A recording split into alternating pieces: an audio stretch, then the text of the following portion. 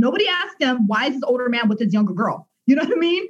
So this man like fell through the cracks so many times. You know, I've had the police kick down the door when I was with him and they were arresting him. And they asked me who I was. I said, well, I made up a name and I said I was 18 and they just walked past me.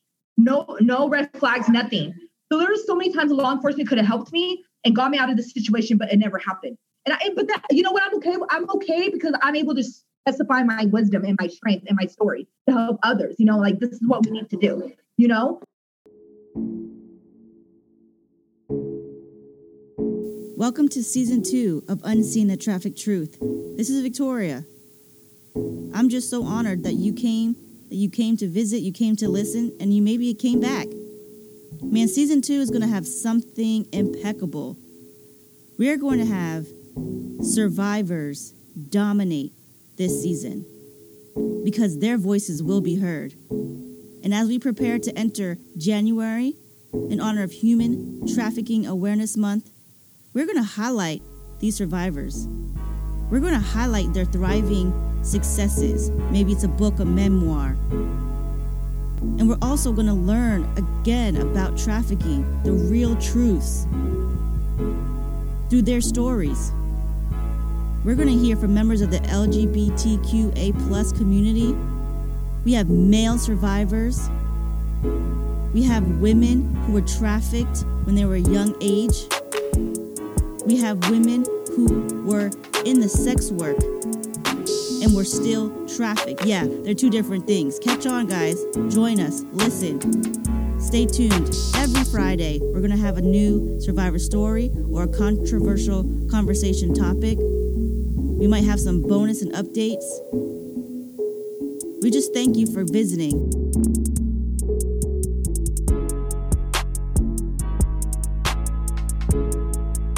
Then I heard a voice speaking to me and it said, you know, your time on earth isn't done. I want you to go back and fight for every child who's suffering as you have.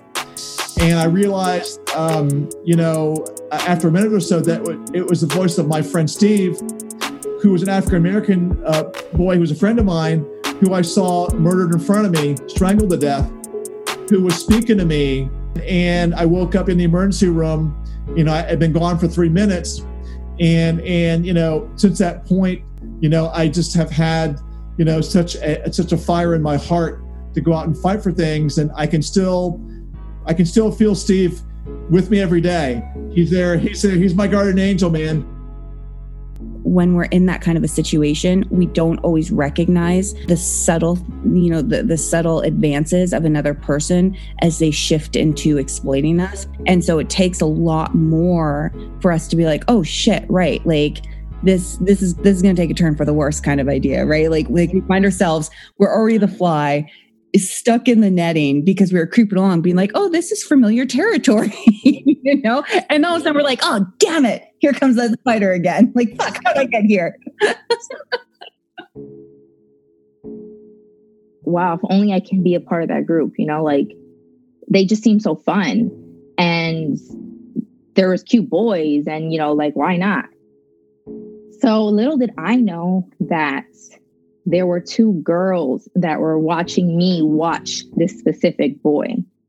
And, I didn't know what that was. I didn't know that those were recruiters or those were bottoms. I didn't know anything like that. So I thought, one day they did approach me and they approached my best friend and I.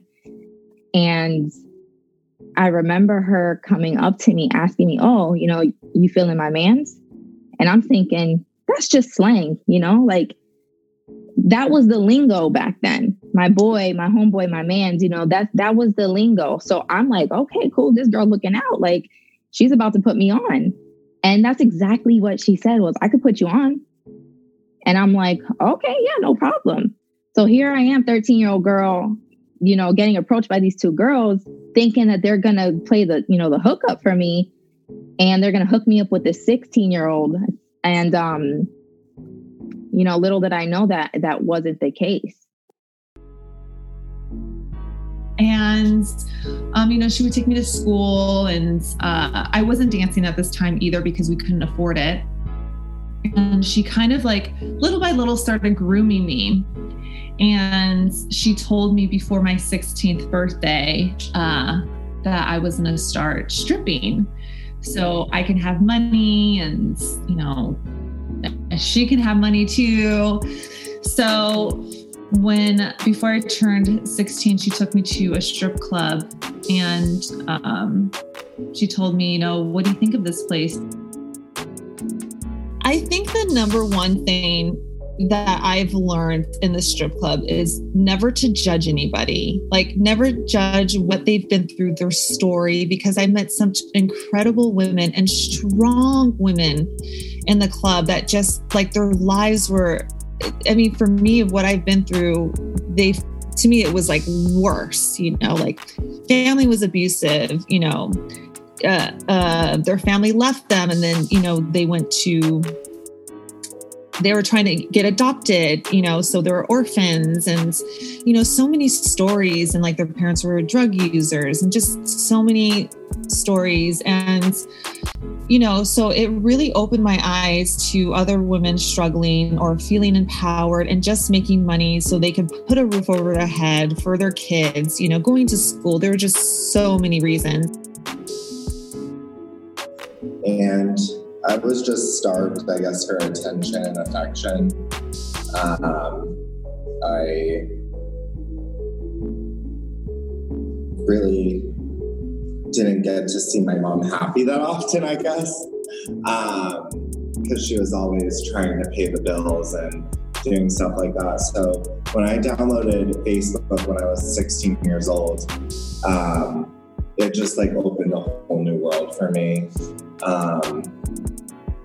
It connected me to basically the world, like outside of my rural community, and a lot of older men got access to my profile through friend suggestions or whatever. But my Facebook grew to like 5,000 likes. Like there was like, I couldn't have any more friends on my Facebook. There was like a cap. I think that it's because we understand each other, because we are queer, because we are gay, we're lesbian. We understand the greatness about our community, and we know the struggles of our community. And I think that that is something to be excited for when we can come together and share stories like ours and be a voice for those who need us. And just knowing that I can, and realizing when I was volunteering that I could feel the same way they're feeling, basically, in a way, like feeling empty and in a way that we could connect instantly. That's when I kind of felt like I'm passionate and driven in this work. So from there, I started to get connected with the local rape crisis center, Pathways for Change. Shout out to them. There are also a lack of opportunity for people like you and me. And I think that that is something that is going to have to be legislative. It's going to be something where we have to go a little further with. But right now, I think we can only take as many steps as we can.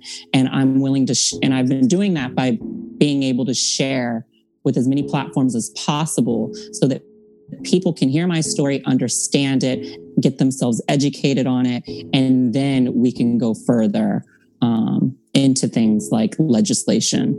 But right now, I've always been saying, I'm going to take these baby steps and I'm going to do what I have to do to get my voice out there and my story. And then I'll start working on the bigger things, which I've already am in the process. I've talked to a few people within the trafficking community and also the LGBTQ community. And I'm excited because I think that there's going to be big thing happening in the near future as far as legislation goes for the LGBTQ community, but also the survivor community for sure. But you know what feels the greatest is that I have given life to my story in a different way where people are able to hear it and also acknowledge my story and understand how true it is and understand how important it is. And that, for me, has been so healing and so important for me. And that for me is the most exciting. Is I can feel myself getting better. I can feel myself healing each time I share, each time I reach out. And that I can't be any more thankful for, because I never thought that I was going to get out of the dark place that I was in for such a long time. And it's happening.